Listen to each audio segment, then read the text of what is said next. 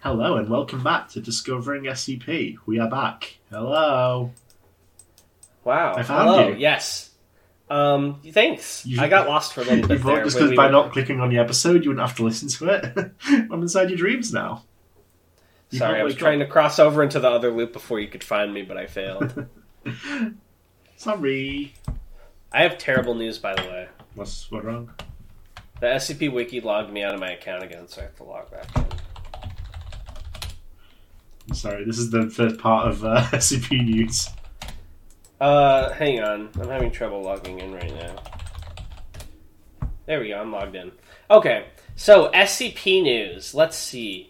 I think some people fell for a scam for, like, who's visiting your Twitter profile the most, which is not information that Twitter tracks. Beyond that, I've seen people talk about, like, things they're writing in the gift exchange. It has either already started or is coming up, right? Yeah, I have no That's clue. a big deal in SCP news. It's not even on the SCP's front page, but thankfully I, Darnell, am here to report on it. Also, I do see, it says, added 4 days ago, this month's edition of Site News has an interview with the prolific author and winner of 7KCon, Harry Blank, as well as a new section for article reviews. Also, someone... Okay, actually, I swore someone DM'd me or told me to do this, or maybe someone was just tweeting generically, or maybe I'm insane, but I thought someone told me we needed to have Harry Blank on, but I can't remember where it was, if ever. So I think we need to have him on at some point. Maybe that's a sign about that. Have you thought about it? Maybe. I have thought about it at great length.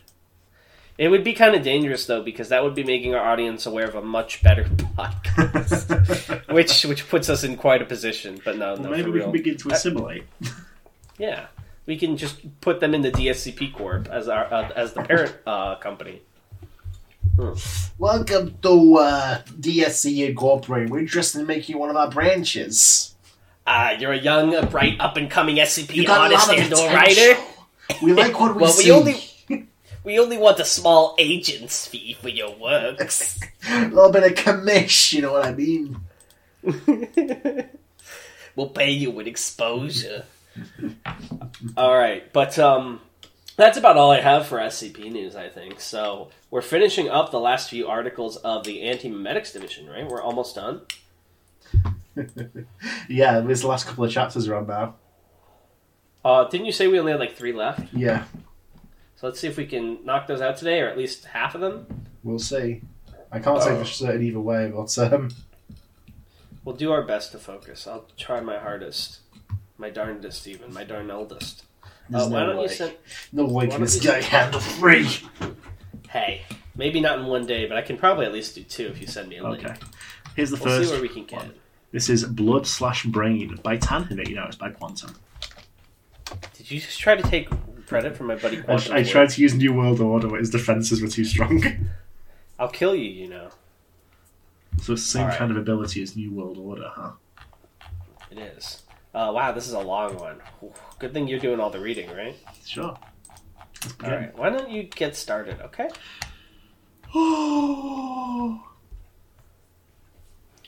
There's no day-night cycle. Something like a week into his trek, Wheeler realises that he can perform an experiment. He selects a building with a high ceiling to sleep in, a library. Before turning in, he sets up a food hole pendulum. He suspends a heavy rock by wire from the ceiling and sets it swinging. The following morning, the slow pendulum is still swinging, and it is precessed. It's swinging at about a round right angle from the mark he made before he went to sleep. That means the world is still spinning. On reflection, he doesn't know if it proves anything. It's not clear whether the Pokemon Sun or Pokemon Moon still exist, or any celestial object at all than the red-black eye socket at the horizon. The eye never I thought you were going to moves. say Red Eyes Black Dragon. It casts long, threatening shadows while being bright enough to blind Wheeler whenever he has to walk in that approximate direction, which is about half the time. I've never heard of that spell before, Long Threatening Shadows. What do you mean? It says it casts long. Oh. Sorry, okay, continue. I'm done being stupid. Regardless of the physical evidence, it doesn't feel as if he's walking on a real Earth or fully awake. He feels like an ant, Crawling Whoa! Send No! them out in every direction. This is my testing. Okay, no. All right, focus, Curtis. Let's continue. Crawling let's do across the this. face of a rough-hewn monolith, crawling into and out of the runes chiselled into the face of that monolith, runes which form an unstoppable apocalyptic mythology. He has migraines, and there are blotchy, multicoloured zigzags in his vision by the end of most days. He feels as if the whole world's perpetually dropping away from beneath his feet, like he and it are both plummeting into an abyss. Damn, that's pretty depressing. He has not been caught yet. The violent phenomena Ulrich warned him about have not appeared, which makes him feel increasingly lucky and nervous. He carries a looted gun. For a second, because of the way it was like passively written, I thought he was calling Ulrich a violent phenomenon. He carried a looted gun, which he'd practiced with a little. He's a better shot than he would have guessed using his right hand alone. His left hand, the mangled one, does nothing but shake. He has to keep it clutched to his chest when shooting. The gun gives him less reassurance than he'd like. It feels as if he were to end up in a situation it could metamorph suddenly from a working firearm into a fiddly metallic liability and explodes a distraction in his pocket. On occasion, on the horizon, he sees a skyscraper-sized figure stalking past. He holds still or hides and it doesn't see him. Other than that, the world is similarly deserted, standing empty like an overturned car in a muddy ditch. Open doors, lights still blinking. Wheeler feels detached, lucky, guilty. He keeps away from cities. He has not yet come within eyeshot of a sarcophagus. Ulrich was evasive in describing them and advised him in the strongest possible terms to stay away from them. But on another night, he selects a bad place to camp, where the wind and the local geography funnel the noise from one of the sarcophagi up to him from the valley. The noise, despite its faintness and distance, cultivates such intense and horrible nightmares that he has to get up, pack up again, and walk further away, as many miles as it takes. The noise creates, in him, things which he dearly wants not to be flashbacks. This sort of like bleak post-apocalyptic setting is almost kind of reminding me like as that it makes me think of this as like a precursor to Bellerverse or something. It's like very like somber. There's no one left. Well, I guess there's people left, but they're all inhabited by the entity, right? Yeah, they've all been fucked up by the strange new ideas. In a way, he's sort of in a zombie apocalypse. It's just kind of creepy to think about. He goes into a shop and, along with packaged food and bottled water, steals a cheap digital wristwatch. It has a date function. Today is Monday the 17th of April. It's just gone lunchtime. Time is still passing. On some level, all of this is factual. It's happening. Can I popcorn to you just for this little paragraph? Yeah. And if it's really happening, then what? There is no longer any ambiguity about what, specifically, is happening. Not in Wheeler's mind, or in anyone's. The world has long since passed through 3125's anti-mimetic boundary layer and into its radioactive core. There is no longer a need for 3125 to pretend that it is not what it plainly is. What else could it be? What difference could it make now? What could oppose it? It stands there, in plain sight. Wheeler sees it. All of conscious reality sees it. It's happening everywhere, to everyone. It's not physically possible to conceive of anything else. There's no worst-case scenario than what's happening now. There's no race against time. There's no ticking clock. There's no last second. The last second was years ago. There's nothing to avert. This is it. The final game position. The highest and most refined form of human civilization. This is the shape of the next million years. 3125 stands there, monstrous, casual, and indifferent. And Wheeler is alone with his thoughts for a long period of time, and has little else to think about, and he wrinkles his brow, and he blinks a long blink, and looks again, and he realizes what it was that he wasn't seeing. 3125 is standing there, like a human stands. Popcorn. He reaches Site 41 at the beginning of May. His body clock has wandered far out of skew by this point. It's technically around midnight when he first lays eyes on the place. There's a protective field surrounding it, stamped into reality by the detonation of the anti-mimetic warhead, raging out a few hundred metres beyond the site's perimeter. It's a psychological repulsion, not a physical one, a Phil Bulwark of irrelevance. There's nothing there, just keep walking. Despite being warned about it, Wheeler succumbs to the effects. 30 minutes walk down the road, he double-checks his map and realises what happens and turns back. This happens a second time. On the third attempt he makes it through. Dead reckoning and willpower. For some reason, he'd been imagining an ancient, dramatically overgrown ruin, but the containment breach which led to the site's destruction happened only 18 months ago, and the bomb blast which concluded the outbreak was figurative, not physical. About a third of Site 41's main building has been torn down, but the rest is perfectly intact and unmarred. Mother Nature has not reclaimed it. Gnarled trees are not sprouting from the damaged side. Wheeler exhales. There is a still, safe atmosphere about the place. It's as if Site 41 has its own cool microclimate. It's easier to think. Even the light here is fractionally yellower, more natural.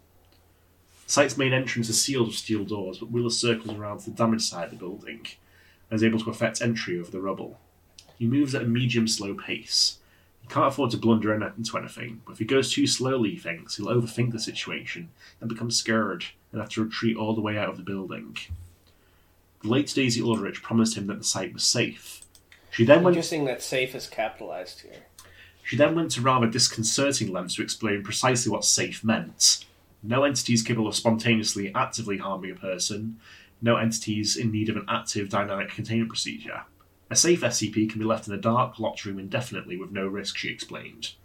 A nuclear bomb is safe, she said, giving the canonical example. Well, he replied, up to a point. Oh, because that implies that if he were to accidentally interact with something, it could go bad. That's cool, because that kind of paints the picture of a site of safe SCPs being sort of like, you know that scene in Nemo where there's like all those underwater mines? Yeah. It's kind of like that. I like how you had to relate the concept of a mine through Finding Nemo.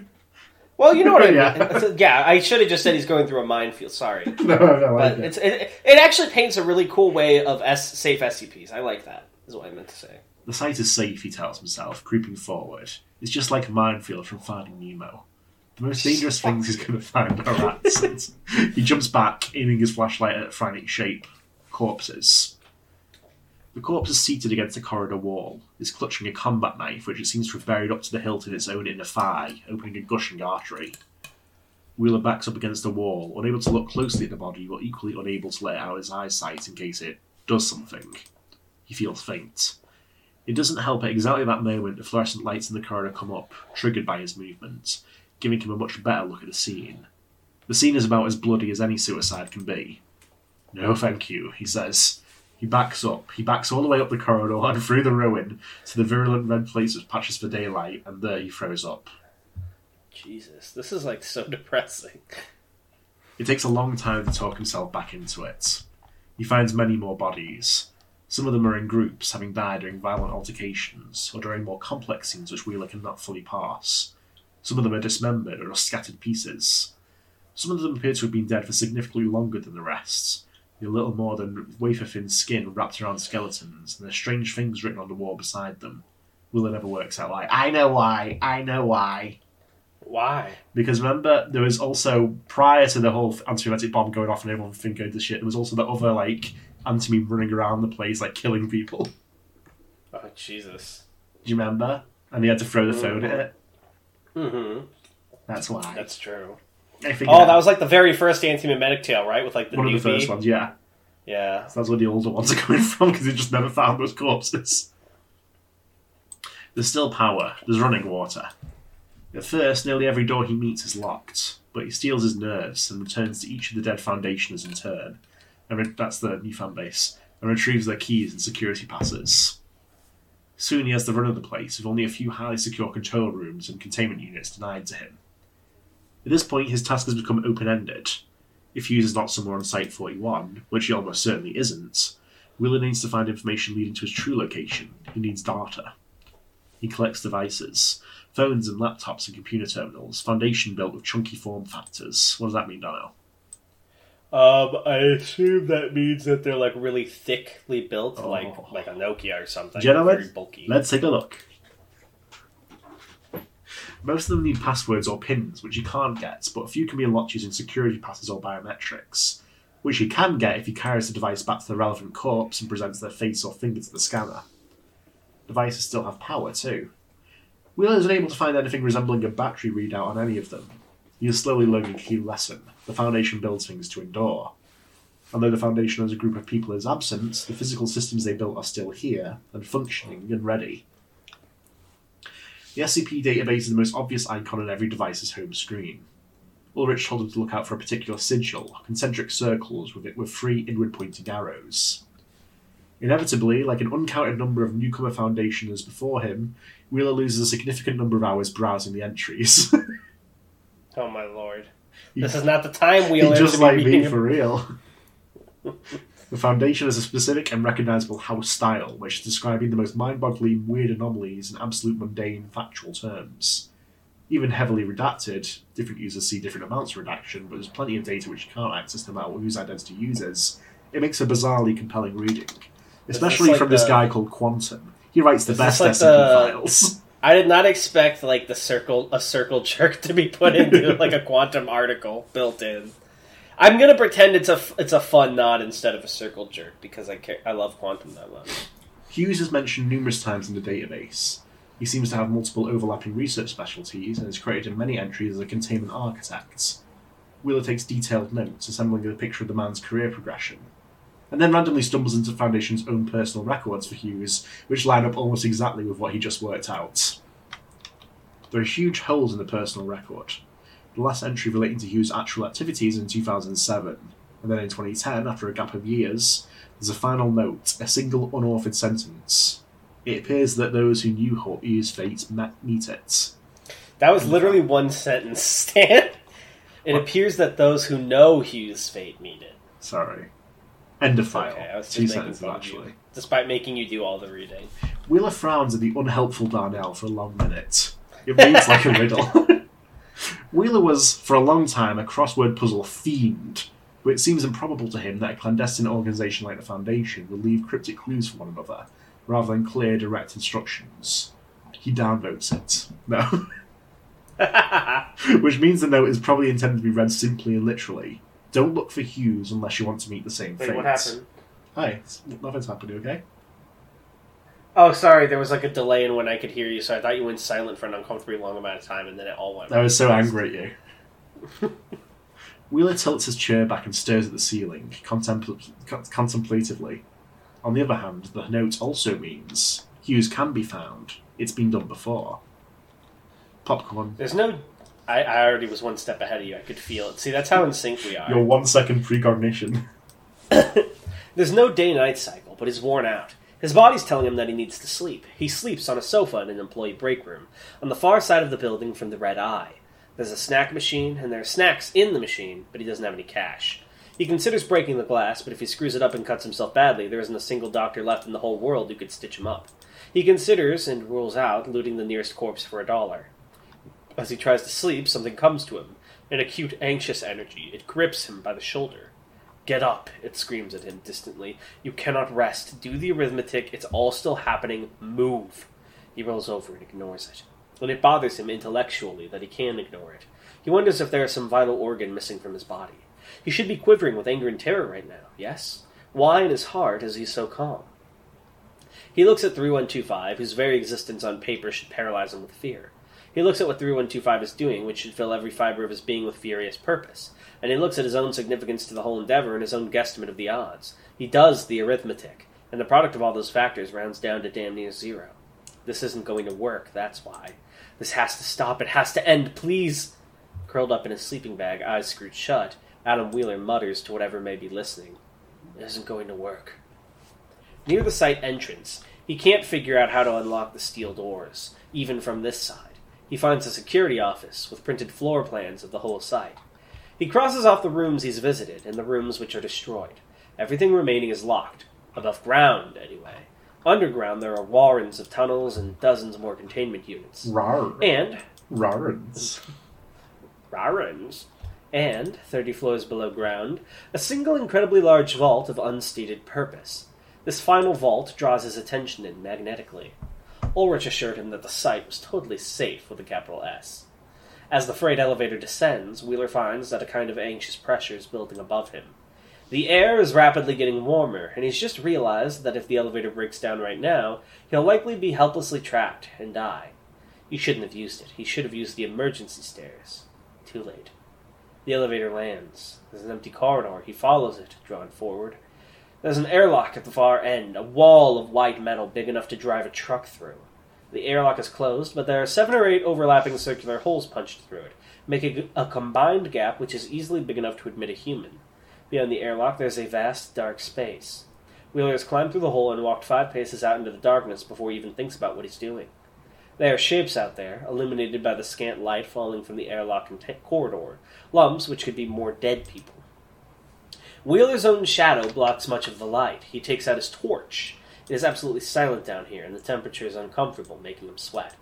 The rest of the huge vault, as far as he can shine his light, is totally empty. But his torch is not powerful enough to illuminate a space this big, so it's hard to be certain. Is he Alan Wake? Alan! He just has to point it at the 3125 long enough so he can use his revolver? He advances. A loud tone is building in his ears as he gets closer. I hate my fans! Sorry, my Alan Wake impression. He's just like Alan. There are, he counts, 14 dead. 13 of them dead in a rough circle around a 14th, a woman lying flat on her back. Just outside of the circle, there is a military truck with the inert remains of a complex machine mounted on its back. This, Wheeler surmises, is the anti-mimetic warhead. There's a cable leading down to a control unit lying on the floor under the hand of the dead woman. Ah, he says with a note of regret. So you're the one. Her security pass looks different from the others, and has a bright diagonal stripe across it in red and orange. He takes it. There's a roaring in his skull. He can't see it clearly at first. Something is disturbing his vision, a gold-white spot in the corner of his eye, an artifact from the combination of extreme darkness and bright torchlight. He squints. It says, Marion Wheeler, Site Director. He stares at it for a long time, weirdly disoriented. He doesn't exactly know why. It is, of course, a very commonplace name. If he stopped to gawp at every other Wheeler he met, he would never get anything done. Still, she's the one with her hand on the switch. She's the one who ended this local outbreak. Out of every dead Foundation around this damned site, she's the one who didn't die for no reason at all. He feels as if he should say a few words, but they do not come to him. He makes one quick circuit around the vault perimeter, scanning the floor and the wall, looking for anything interesting and finding nothing but construction tools and scaffolding. He returns to the airlock and then the freight elevator. He glares at it for a long, frustrated moment, and then accepts that it would be unsafe to use it again. The emergency stairwell is perfectly well lit, but 30 floors is a mountain. 3 times on the way up, he has to stop to rest his knees. Popcorn. The site director's pass gets him everything. Every control unit room, every containment unit, every file. He gets the whole story. He puts the last piece in place. He leaves a note, following the same hopeless, diligent ritual as the rest of the Antimetics division before him. He emerges from SCP-3125's inverted containment unit with extremely clear written instructions from himself to himself. He knows exactly where he needs to go. As he moves down the forest road away from the site, he reaches and crosses the edge of the antimetic crater. He squares his shoulders, re-entering the presence of SCP-3125. His inner ear starts free-falling again. Where were you just now? Someone calls out to him. He stops walking. He squints into the intense light ahead of him, shielding his eyes. He can just about make out a figure standing there. The trees on each side of them rustle and move. The 2 tall, spider scrapers. A wave of dread hits Wheeler, followed closely by one of perverse relief. This is it. Why can't I track you? The unidentified man says. His voice sounds faint. You're so weak, it's like you don't exist. I just wasted 2 days trying to pick you up again. What's wrong with you? Wheeler says nothing. The man is closer. He didn't walk, but the distance between them halves, and his voice is easier to hear, though he is still too bright to look at. His body structure blurs and flickers. You're not one of them, he says, and you're not one of us. You're definitely not the hero. You don't count for shit mimetically.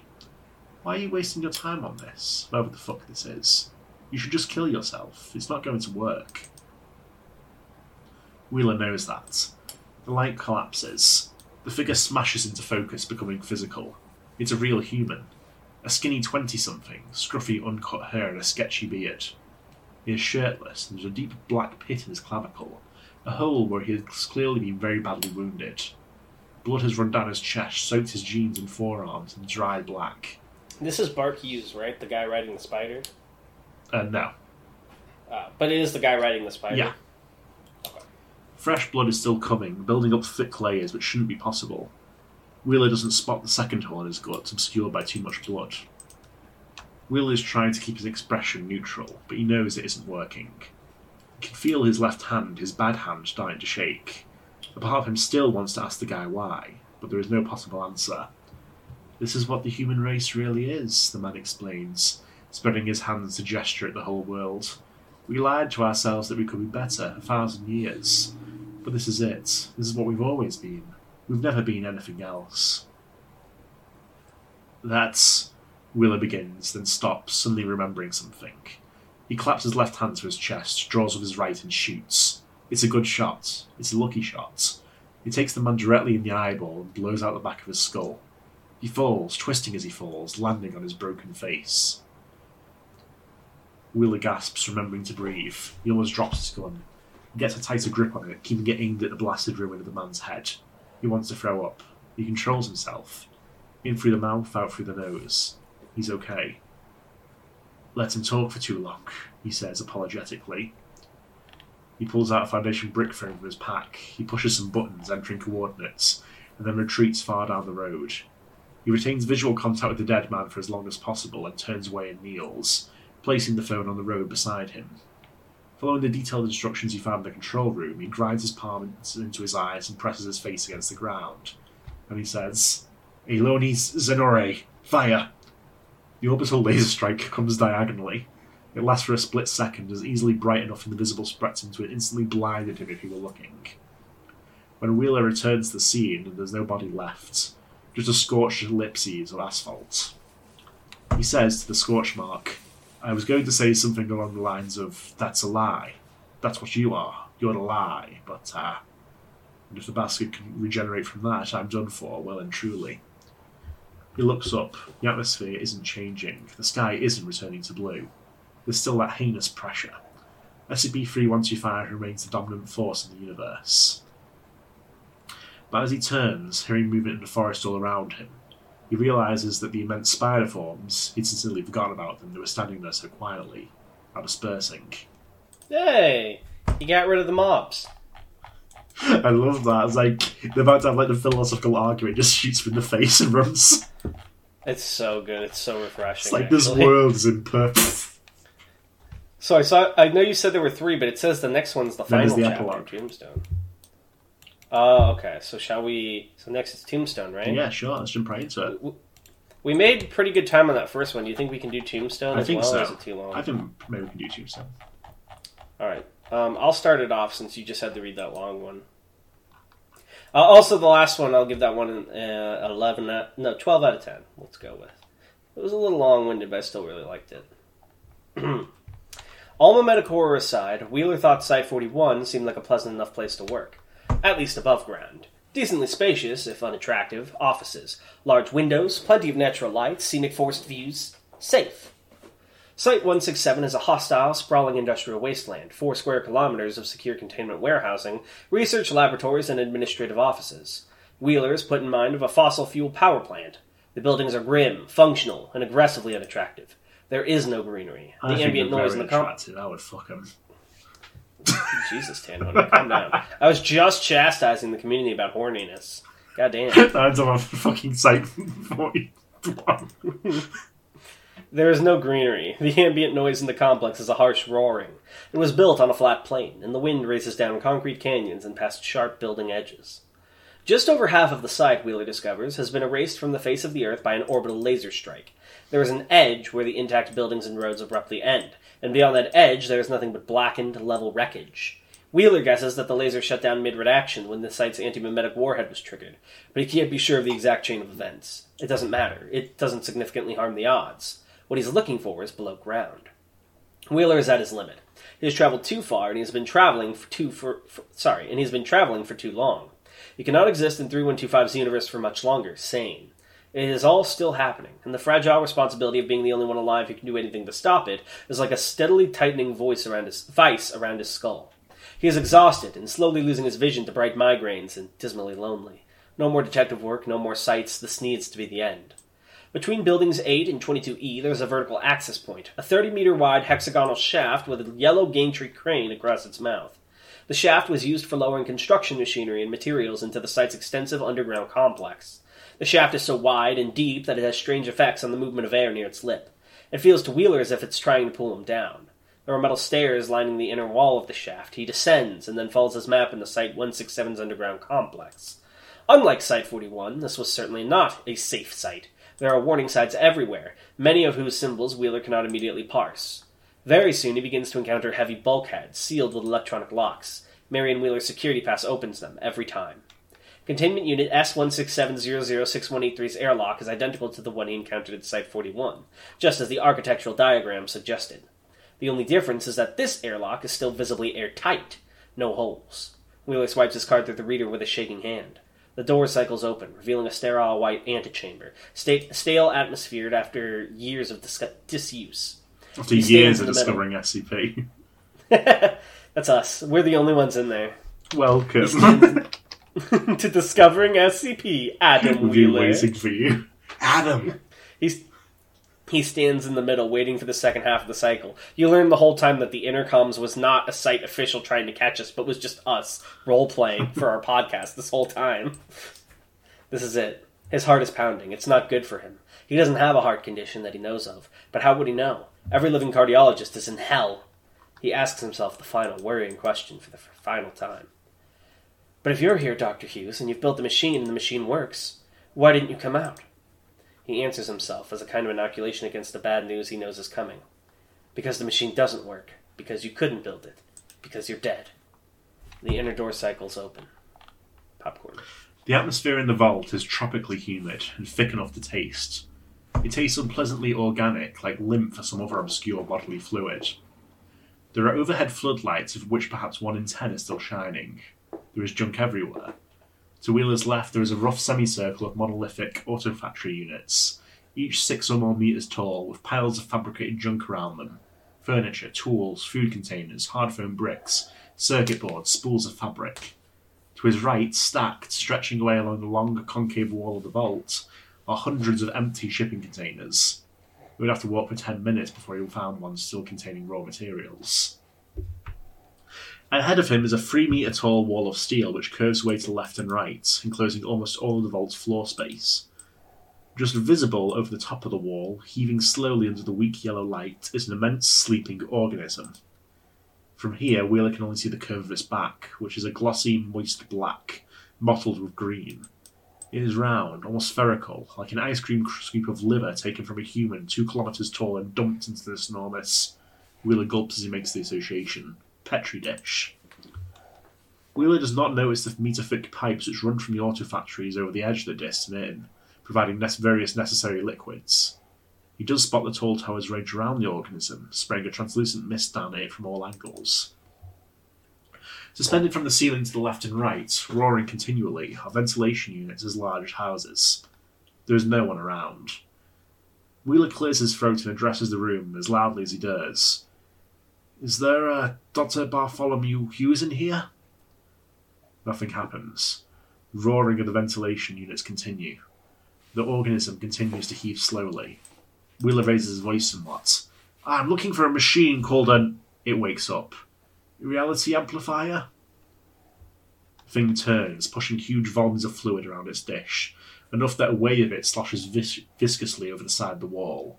It lurches up to the wall. As more of it becomes visible, it becomes clear there is little more to its body plan than what was already visible. Aside from stubby flippers, it is simply a huge, near-spherical lump of biology. It seems to peer eyelessly at Wheeler. It's cute for a Pokeball. It's Wailord. I'm picturing Wailord, to be honest. On it first, and lower its HP. What were you picturing? A Wailord. Wheeler concludes that he does not wish to be here. He turns to leave, and is startled to discover that the airlock door has closed behind him as silently as it opened. Ah. The airlock controls are to one side. He does not run for fear of attracting attention with sudden movement, but he walks over, briskly, and pulls out his stolen security card again. I thought that was a stolen credit card. I stole Marion's credit card. I was using it to play fake Grand Order. As he's about to swipe it through the reader, a stringy red web lashes out from nowhere and restrains his wrist, preventing him from proceeding. Wheeler struggles for a second to pull his arm free, but the webbing is gluey and has a freakish rigidity to it, as if there are bones inside it. Ugh, he won't let it move. He glances back, and doesn't get a good enough look at the organism's body to spot where the web originated. The organism has opened its eye now, a single eyeball tens of metres wide, which must account for a significant fraction of its body volume. It has a vivid pink iris and 4 enormous black pupils. Its voice isn't truly audible. It arrives in Wheeler's head like maddening static. Mosquitoes whine in stereo. Do you have it? Have what? No doctor. No machine. A thinner strand of webbing shoots out, attaching itself to the security pass in Wheeler's hand, plucking it delicately from his fingers. The strand withdraws and holds the pass in front of the organism's eye. Wheeler. Ah, Wheeler says. Yes, it's something of coincidence, actually.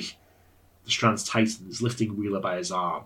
He twirls uselessly, barely able to see what's happening. There's a blur of luminous pink, and he's plunged, screaming, directly into the largest of Bart Hugh's 4 pupils. Oh, is he like made of germs? Well, maybe this is just the germs grown up form. That's what I'm thinking, yeah. He became a Pokemon. Popcorn. Was he the one that got away at the meeting? Well, he died, but the germ that his consciousness was inside got away. Yep. The bunker was empty when he got there. His associates were missing. He was forced to presume them dead. And, in a rare lapse of forethought, he had neglected to bite off one of his human body's fingers before fleeing the scene of the shooting. With no human tissue sample to work from, he had no way to clone himself a replacement body. He was, as he realized, trapped. Wheeler had told him that to protect the cause of the Foundation, he would have to sacrifice much or all of his existence, and she had only been reminding him of something which he had always known, intellectually. Still, he had not imagined this. And even if he had, he could never have imagined what this world would be like to experience from the inside. Several times he came close to quitting. Dysmorphia alone almost killed him. But he had a duty. The problem had to be solved. He attacked it in his germ for over a year. He developed tools for himself, computer peripherals, and writing implements adapted for his short but dexterous tendrils. He built miniature chair analogs and other furniture. He developed for himself a little life, a fitness plan, some hobbies even. He slept in baths of nutrient sludge. Before the end of the first month, he had proven to his satisfaction that the counter-meme he was searching for existed beyond the comprehension of human intellect. A human being's mind would figuratively burst into flame upon contact with it. It was quite possible that their literal body would too, as a violent reaction to the profound, unalterable wrongness of every aspect of the universe around it. To create the counter-meme, he would need to start from a human carrier of a suitable single-celled base idea, and amplify that idea artificially using a machine. By the second year, he had designed and built enough of the machine to know that the machine could not be built. Theory and practice were diverging too far. Tests were failing in troubling ways, which pointed to fundamental architectural misconceptions. His machine would not and could not do what it was designed to do. He scrapped all of his schematics. He needed a different approach. There was a struggling figure mounted on the back of his retina, drowning beneath yellow pinpricks of focused light, drawing oxygen from his bloodstream and firing back minuscule thoughts. The figure is losing his mind with fear and revulsion, though he is a little more resilient than he gives himself credit for, and he is adapting. "It's you," the little man manages to gurgle. "There's no amplifier. You're the amplifier." He sequenced and then reverse-engineered his own genetic code. He built life support equipment and re-architected the interior of the vault, which had always been the plan, if not to this extent. He refactored his physiology in stages over the course of years, until his brain was of a size and complexity to think monumental, radical, irreducibly complex thoughts. "But why didn't you?" the spec asks. "You could have opened the vault at any time. What were you waiting for?" Once, while exploring human ideatic space, he saw himself. He created a rudimentary mimetic descriptor of himself, refined it, focused, guessed a little, and there he was, a complex of brilliant lights in the shape of a man amid a swarm of similar people, living and dead, and real and fictional. It was fascinating and sobering to see himself in that grand context, from that elevated perspective. He was tiny. He waved. He waved back. And when he saw himself, he came to understand what he was, what his role was. He was the mad technical genius and the crazed inventor who architects the final weapon, but he was not the one to wield it. The spark, the base idea he needed to amplify, was not in his head, and was not in the vault with him. Mathematically, it never could have been. That was not the shape of things. It had to be delivered by someone else. The spec stopped struggling. He has looked with some effort to his left and his right. He has now finally seen that there are other figures mounted here with him on the retina, older figures who have mostly been interpolated into the membrane and no longer have independent life or thought. This causes him no small amount of alarm. He says, "By who?" "Hold still." The spec's brain explodes like a diagram. Popcorn. There is a forest. There is a nice big house in the forest and a garden behind the house, a trimmed lawn encircled by tall conifers. There's a rough circle of chairs on the lawn and about 25 people seated or standing around or chatting in groups, with drinks and burgers, and there is a queue for the barbecue. There is a tall column of smoke rising from the barbecue. It's an outstandingly beautiful day, and nothing terrible is happening at all. Adam Wheeler knows he's broken now because he can't accept the scene. It's too sudden and too pleasant to be real. He feels normal, clean and healthy. He gasps and almost cries when he realises that his hand is back. Someone walks up to him, offering a handshake. It must be Adam. It's a pleasure. Bart Hughes. Hughes is a very youthful 50, short and skinny, with thick-lensed, thick-rimmed glasses and a flurry of wild greying hair. Wheeler shakes his hand, more or less automatically. In his other, he has a bottle of beer. I work at the Foundation, he says, obviously. Containment architecture, biomimetics, a whole mess of odd jobs. Hughes, Wheeler repeats. I was, looking for you. You found me, Hughes says. Good job. What is this? I didn't think you'd remember. This is where we met. Originally, I mean, briefly. We shared about 10 words maximum, and I don't remember a single one of those words. And I barely remember you either, no offence. But I remember the barbecue, and I definitely remember that I met you at the barbecue. So I figured it would be a more agreeable setting for the conversation we need to have. Wheeler does not recognise the scene, either the location or any of the people. This is your memory? Yeah, come on, let's talk. Hughes leads Wheeler across the lawn and selects a pair of chairs in the sun. He sits and gestures for Wheeler to sit across from him. Wheeler does so uneasily. Hughes rests his elbow on his knees and gathers his thoughts before he begins speaking. Adam, you don't have the idea we're looking for. The seed for the countermeme, you're the wrong guy. You would know if you had it. It would be impossible not to know. You would feel electrified by it, driven forward by the high ideal it represented every waking moment. It's what should have brought you here. I don't know how you made it here without it. I didn't know I was supposed to bring an idea with me. This guy, sequence broke. There's no way you could have known, Hughes reassures him. Nobody exterior to the vault knew. I didn't know it myself until I was already locked in. This is normal. We form these plans and something unexpected happens and the plans go out the window. And under great pressure, we are forced to demonstrate creativity. You know what really would have helped Adam? Yeah. If he had those fucking Alan Wake pages that tell you what's going to happen. He's like, oh, I'm going to need an idea. I better find that. Wheeler takes a deep breath. He squares his shoulders. All right.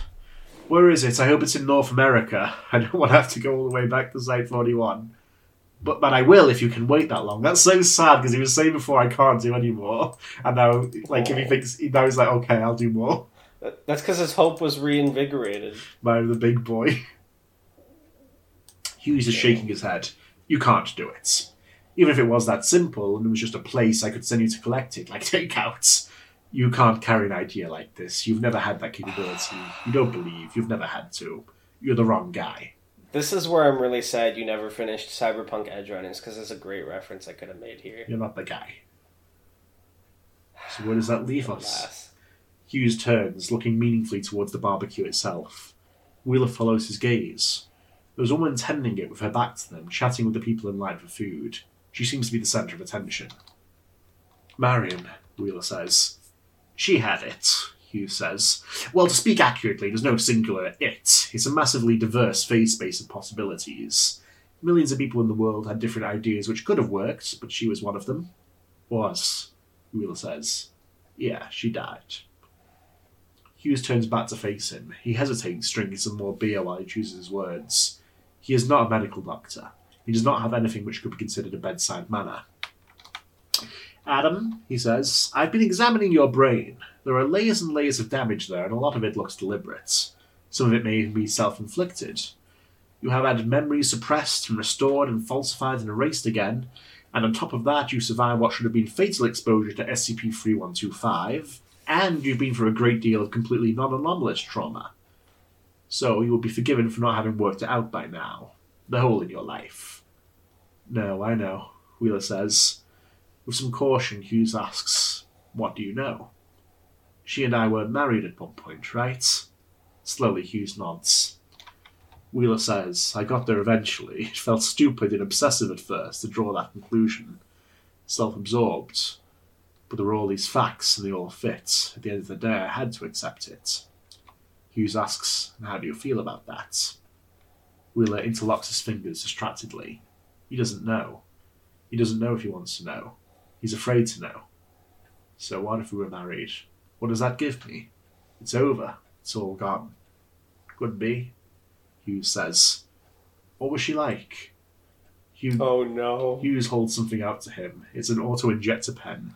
A stubby, luminous orange cylinder with a pointed cap concealing the window. No. There's a fat black Z printed on its side. Wheeler recognises it. That's the pill, right? Or the thing that Marion took? I think so, yeah. I have a feeling he's going to take this and it's going to bring about the idea by Marion being resurrected in his memory, and I feel like it's going to destroy him. In fact, he recognises it as his own. He finds himself not able to recall where he acquired it, or for how long he's been carrying it. This drug, he knows, will kill him. It will make him remember everything. And this will kill him, as it does everybody. But he will remember.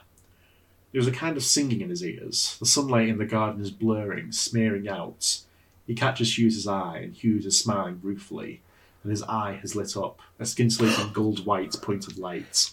Wait, isn't that gold-white thing in the eye Marion's buddy? The little anti-meme guy? Could be. Oh, it knew! It's Stambo. Popcorn. This is going to break me, isn't it? This needs to be the end.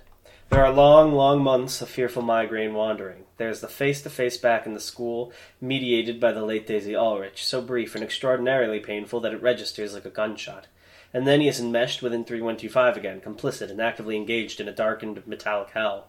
The drug makes it impossible to not think about what happened, to not stare directly at what he did. Time in there is dilated, stretched to subjective breaking point by the anomaly's mass. It seems to last tens of years. And then the chisel.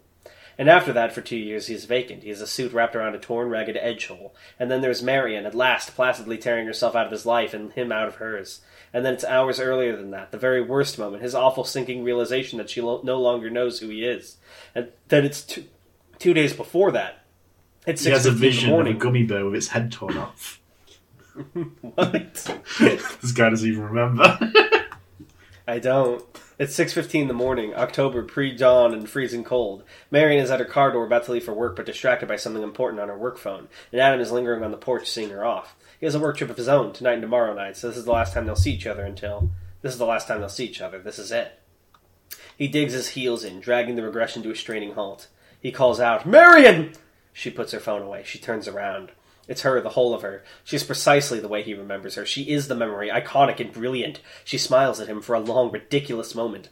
She says, "Do you get it now?" "Why, you kept me away from all this, yes!" He goes to her and they kiss, and it's a classic, it's perfect, it's everything either of them remembers. He holds her tightly and she hugs him back, head heights as mismatched as ever. He sniffs. "You've had a hell of a time," she states. It's a simple fact. "I needed you," he says. "I didn't even know how badly. I didn't need you to help me. I just needed to stand aside and let you do the job instead. Marion, your job is lunacy. I 100% understand why you tried to keep me out of this half of your life for so long, and I will never ask about it again." She looks up at him. It looks like she's about to say something, but the pain in Adam's brain makes itself known again, and he has to break off. The pain is forcing its way forward into the back of his eyes. The rate of regression is increasing again. Different memories from all parts of his life are clamoring at him now, and their combined volume is increasing, and it is becoming difficult to think clearly. Marion, though, is part of most of the memories. Not a constant. She's evolved and grown over the years, but a common thread. He focuses on her.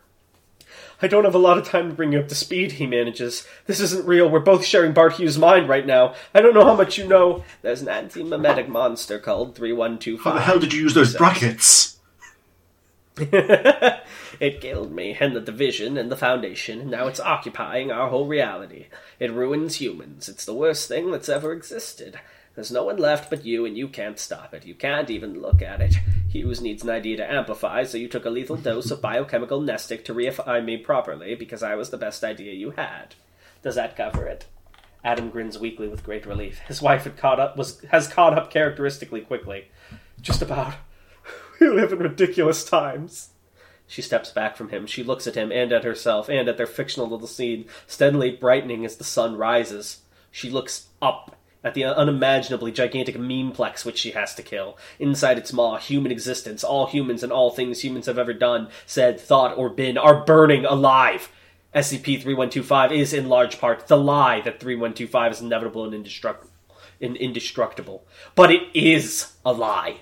She feels it now. She knows in her bones that she is real, an animate memory, an ideal, and abstract. When she started to exist a few moments ago, she was mostly realistic, but she can feel flaws and complexity being stripped away from her. She can see the shape of the idea complex, which she uses assembling around her. It looks familiar. It looks like a heavily reworked slice through the concept of the Foundation itself. The Foundation's noblest intentions and achievements, at least. The best purpose of its existence. To protect people. To swallow up all the horror. To manage it and understand it. To keep it under lock and key so that people don't have to be afraid.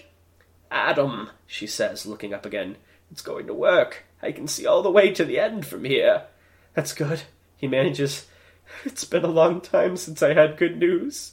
He falls to his knees. His skull feels as if it's splitting open. She kneels with him, taking one of his hands. He is seeing things, and the things he is being forced to see are hurting him. 3125 has been hacking away at his and her lives for far longer than he knew. They'd lost so much by the end, he had no idea. And it's not just him, he realizes, it's everybody. He needs to multiply this feeling by billions. You've got to end this thing, he says, the pain rising to a flashpoint. It has to be today.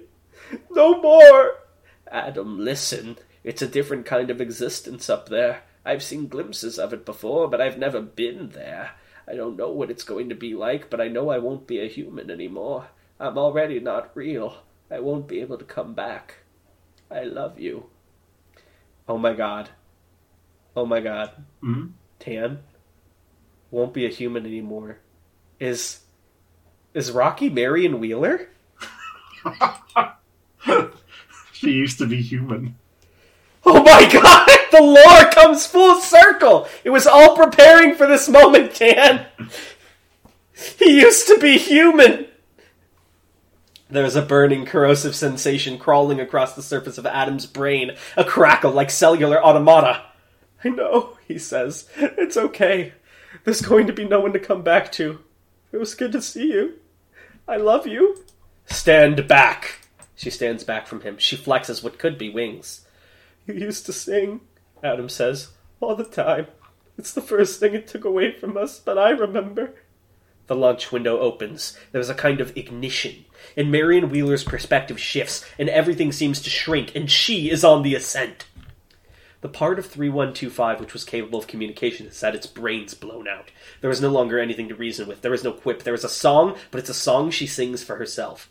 The thing is titanic in its structure, brain-breaking in its topology. It comes from a space where ideas exist on a scale entirely beyond those of humans. Its wrongness and its self-consistent evil are so profound that it hurts to comprehend. At first, looking directly at it causes stinging actinic flashes in Marion's eyes, like ionizing radiation. But her perspective is still shifting, because she's still ascending. And as she ascends, ceasing to be human, she sees through the adversary and comes to understand instinctively how it is structured and how it is faulty and how those faults can be attacked.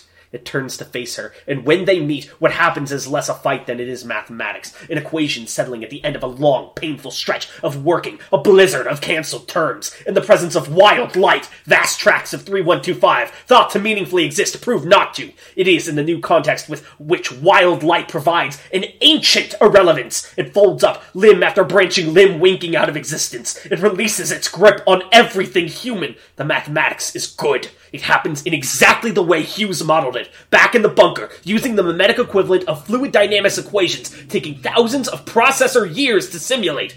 After the finger limbs are gone, a livid red-green eyeball remains. The Foundation/Wheeler/Protection abstract punctures it, lasering straight through it from front to back. A colorless shockwave spreads through the eyeball interior, another quiet canceling out, leaving bright vacuum behind it, not even particles. And all that is left from the collision is the balance, a final wild photon, outbound to the deepest limit of ideatic space, never to return. Hell yes. Ooh, I really gave it my all there just this once. God damn. I don't know if you could tell too, but I was actually crying during that. But I did a good job. Whew. I was a brave boy about it. That was really good. 13 out of 10. Brilliant end to the series. I was filled with emotions. Honestly, I know there's still an epilogue left that we'll probably read next time, but I just want to say now that this has been a wild, wild ride all the way through. The epilogue's really short. Do you think we could just read it right now? Let me have a quick look. Champions of Nothing. It's pretty short. Yeah, sure. I didn't realize it was that short, actually. Yeah. Why don't you start? And what have we learned? It takes 058 a significant amount of time to answer his own question. He speaks with a measured, level tone. He is in no hurry. We have learned that there is time missing from our world, almost a year of extremely recent history. And there are spaces, significant spaces, in every population centre, which cannot be perceived or entered. The cities are rerouting around them like mountains or radiation zones. And along with that time and that space, we have learned that there are enough people missing, without any explanation whatsoever, that if I spent the rest of my considerably augmented lifespan counting them, I could not count to that number. He pauses. And outside of the New Spherics division, he says, no one, not a single person, is even aware of these thefts. Anti-Romantics division has got, all we've got left is the New Spherics. Who? Because now it's like weird spheres that are missing. Yeah. They're new spheres. But it's funny because like the Anti-Vex division used to be like a whole bunch of places. Then the Anti-Vex division gone. Now we've got these clowns, the New Spherics. They have no idea of Run what by came before. Martin Wohler. Wait, is that a real No, I name? just made that up. It's like budget versions. No one, not a single person, is even aware of these thefts. Even those in the division who made the discovery cannot recall what happened during that missing time, and no one can enter that missing space. The gap in reality itself can barely be perceived. It's this shocking, blinding absence, this unknown. We have learned, we have cautiously hypothesized, that 3 to 4 years ago an unimaginable anomaly entered our reality, and then sometime later it left, taking all that space and all that time and all those people with it. We do not know what it was or what it did. We've tried to find out, but the truth invades my best news ferocists. The question fights back as if it doesn't want to be answered. And we do not know why the anomaly left, though my experts say that in the conceptual realm there is evidence, traces of what could have been a conflict, and in the distance shining down on us there is a great new star. He hesitates. Even I don't remember what happened, he continues with his voice lowered, which I personally find deeply alarming, because this is recent history. Like nearly everybody alive, I must have been there. In some respects, I must have gone through it. But if we've learned nothing else, we have learned this. Humans can walk away from and forget anything. Civilizations can go back to normal after anything. He sits in contemplative silence for some time. He stares at nothing. He worries briefly that he really does know the truth and that there is nothing anomalous preventing him from knowing it, that it's simple denial. But he won't say that aloud, even here. He says, and I wonder, what was the Foundation's role in this? Were we witness to this anomaly? Were we the ones who defeated it? Did we resist, negotiate, participate? We are here now, intact. We are back.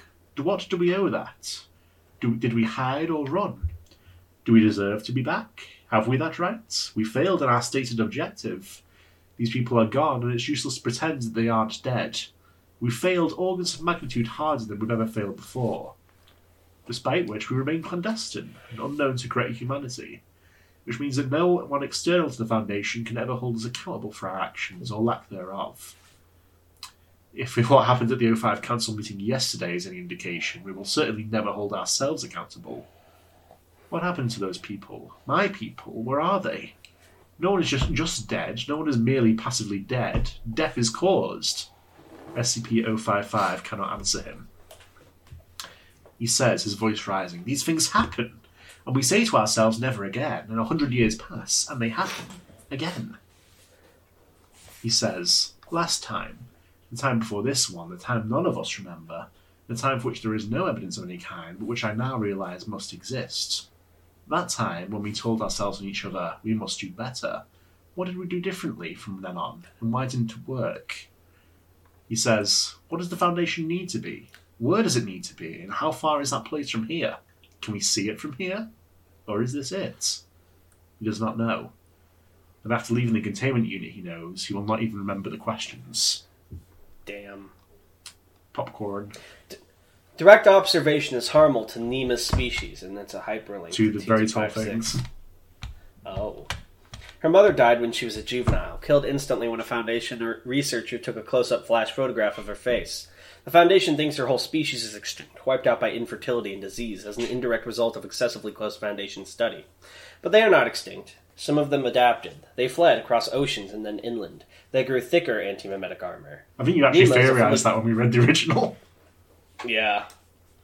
Nemo's a fully grown adult C. gigantes, a massively vertically elongated quadruped, almost a kilometer tall at the shoulder. As 058's motorcade leaves Site 19, she's standing just beyond the site's perimeter, with a crumpled metaspider in her mouth. She is unable to perceive the motorcade of the site itself any more than any Foundationer can perceive her. They only barely walk the same Earth. The spider is a 200-meter-long bundle of legs, eyes, and chitin, long body parts dangling from each side of Nema's jaws. The spider convulses ineffectually. It can't escape. It's the last one.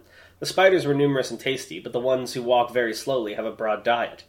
Nema bites down, biting through the last of the spider's legs, which begin an achingly slow tumble to the ground, accompanied by a gout of bug juice. Nema tosses the spider's mauled thorax in the air and catches it in the back of her throat.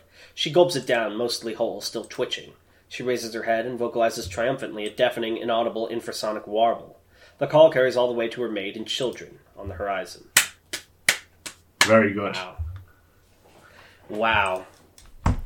Guys, this really was an SCP. Truly, there is no anti-memetics division.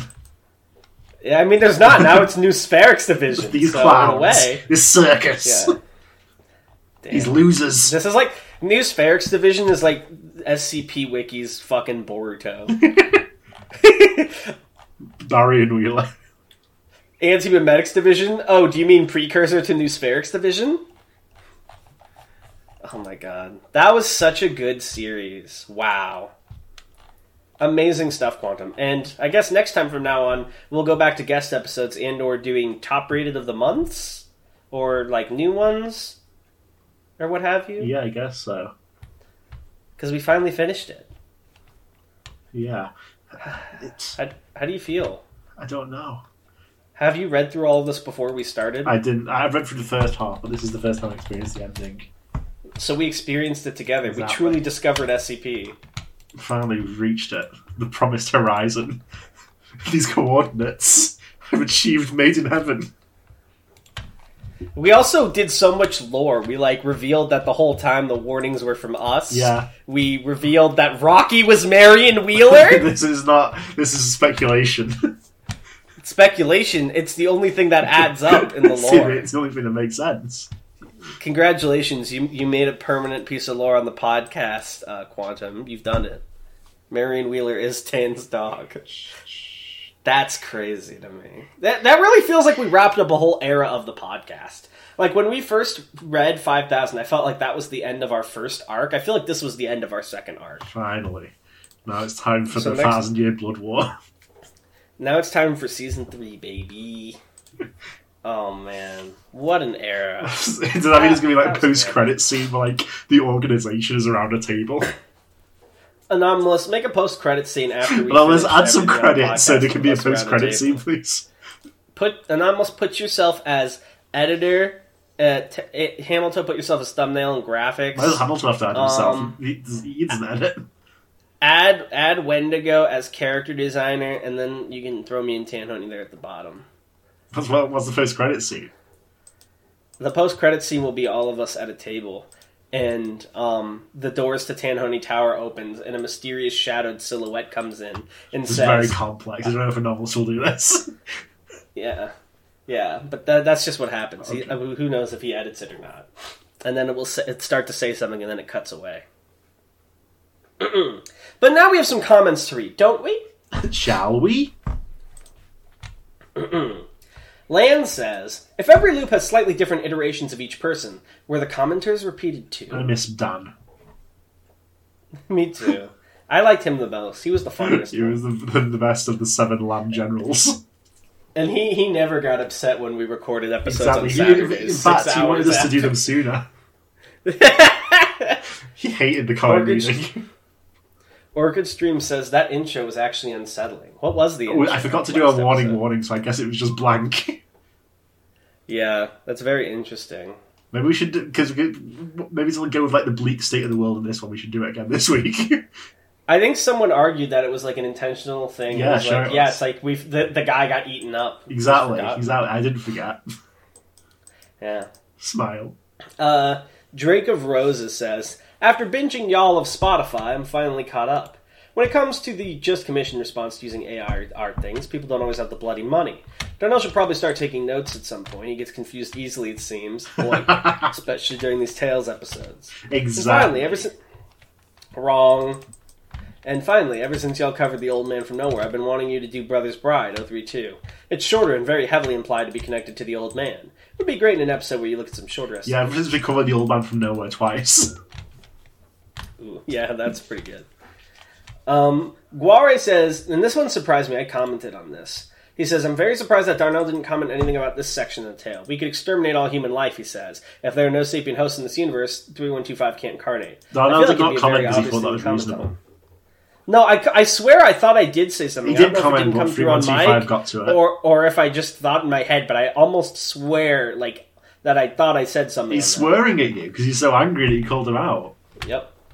Hamilton says, it seems today that all we see is violence in movies and sex on TV. But where are those good old-fashioned values on which we used to rely? And then Comedy Man Cal says, Lucky there's The Simpsons.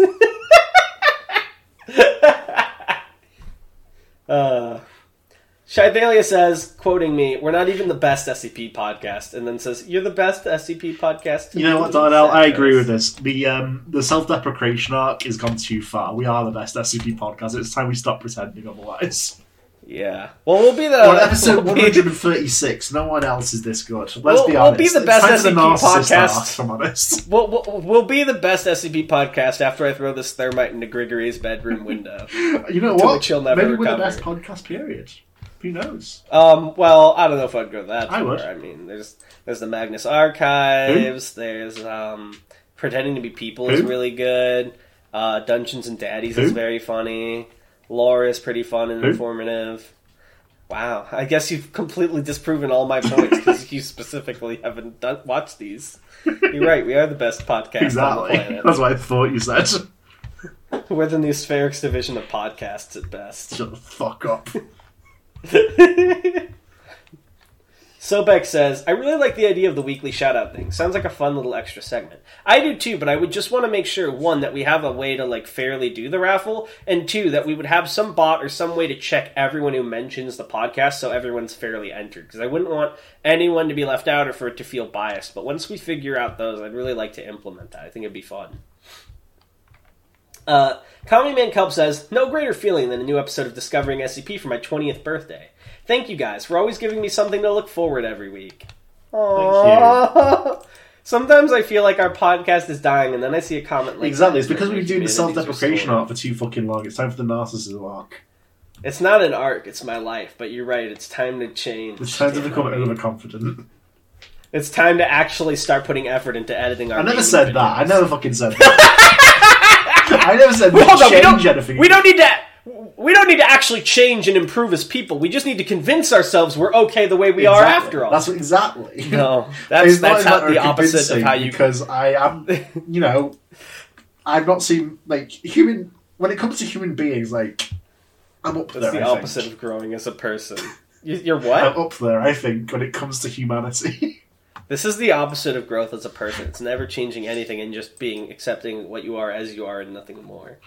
Come on, Tan, you're more than that. Weren't you going to evolve into the ultimate organism? Well, I'm trying to look for anything more ultimate than me already, and I can't see anything. That's just because you're too blind to see beyond the borders. Okay, well, how about I fucking just evolve 20 times until I'm better than you?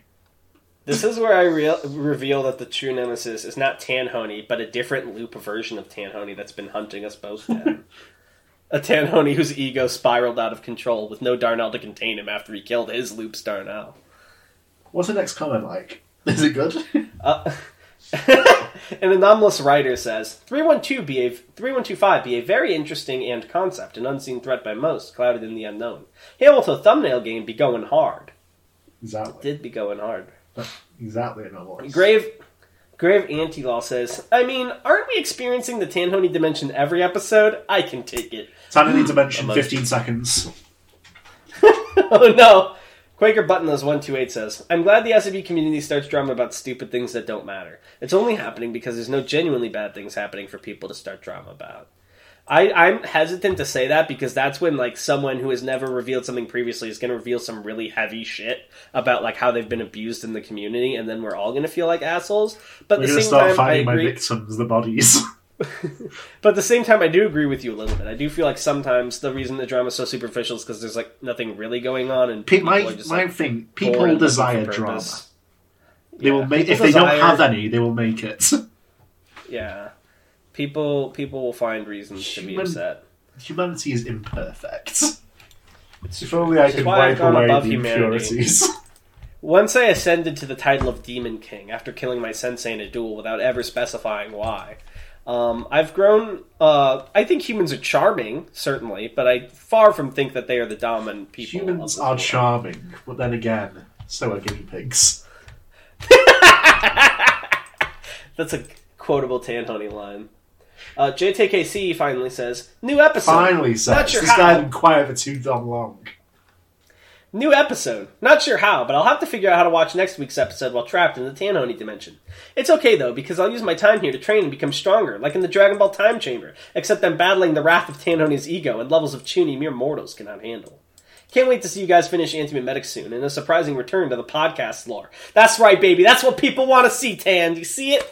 They love it. That's why they call me a That's hero. what makes us top 10 podcasts. Top 1, actually. I rate this episode a 135 out of 10. 200 bonus stars, but negative 75 bonus stars because being thrown into the Tanhoney dimension was proper rude, to be honest. How oh, no, the ungrateful dimension is of getting you. to me. I allowed 10 you to years. gaze upon my dimension. And this is how you repay me. The How did the Tanhoney, what he dimension will layer reveal to you 2, is like 7 minutes. he sends you to the Tanhoney dimension. Everyone thinks you're in like this eldritch hellscape or whatever, but you're actually just in fucking Isabel's like visual novel world. It's exactly what it is. You're playing fucking Katawa Shoujo right now. That's the Oh Tanhoney my god, dimension. that's too cruel. Actually, Tanhoney, what's your favorite visual novel? I don't fucking know. I don't play that many. Yeah, visual okay. novels. Okay. I don't. Okay. I don't. Mr. Umineko doesn't play any visual novels, guys. I guess Umineko then. Jeez. Oh my god. This guy. He is so intent on hiding his true self. Okay, Mr. Umineko himself. I almost hit you upside the head for that. You're lucky you're a continent away. Oh my god. Alright, do we need a password for this episode?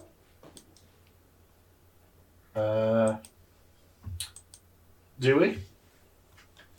Password No. is. I'll just read off like the title of a video I recommended. You just have to post this. Redone. JoJo's unreleased adventure Stone Ocean OST, Priest. That's the password. Nice. Alright.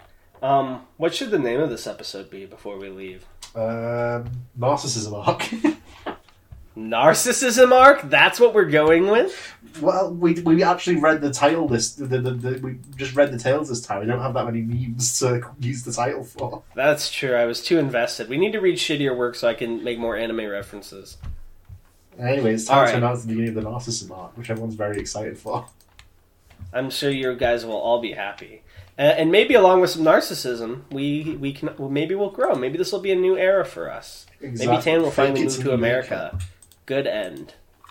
Will you come over here, Tan? Sure. Guys, Tan only reveals he's coming to America. I'm already there. in Everybody fact. buy tickets now. No, you're Bisection. not. Fucking Florida falls off. Sorry, I didn't sheathe my blade properly. Alright. Well, we'll see you guys. Bye! Bye.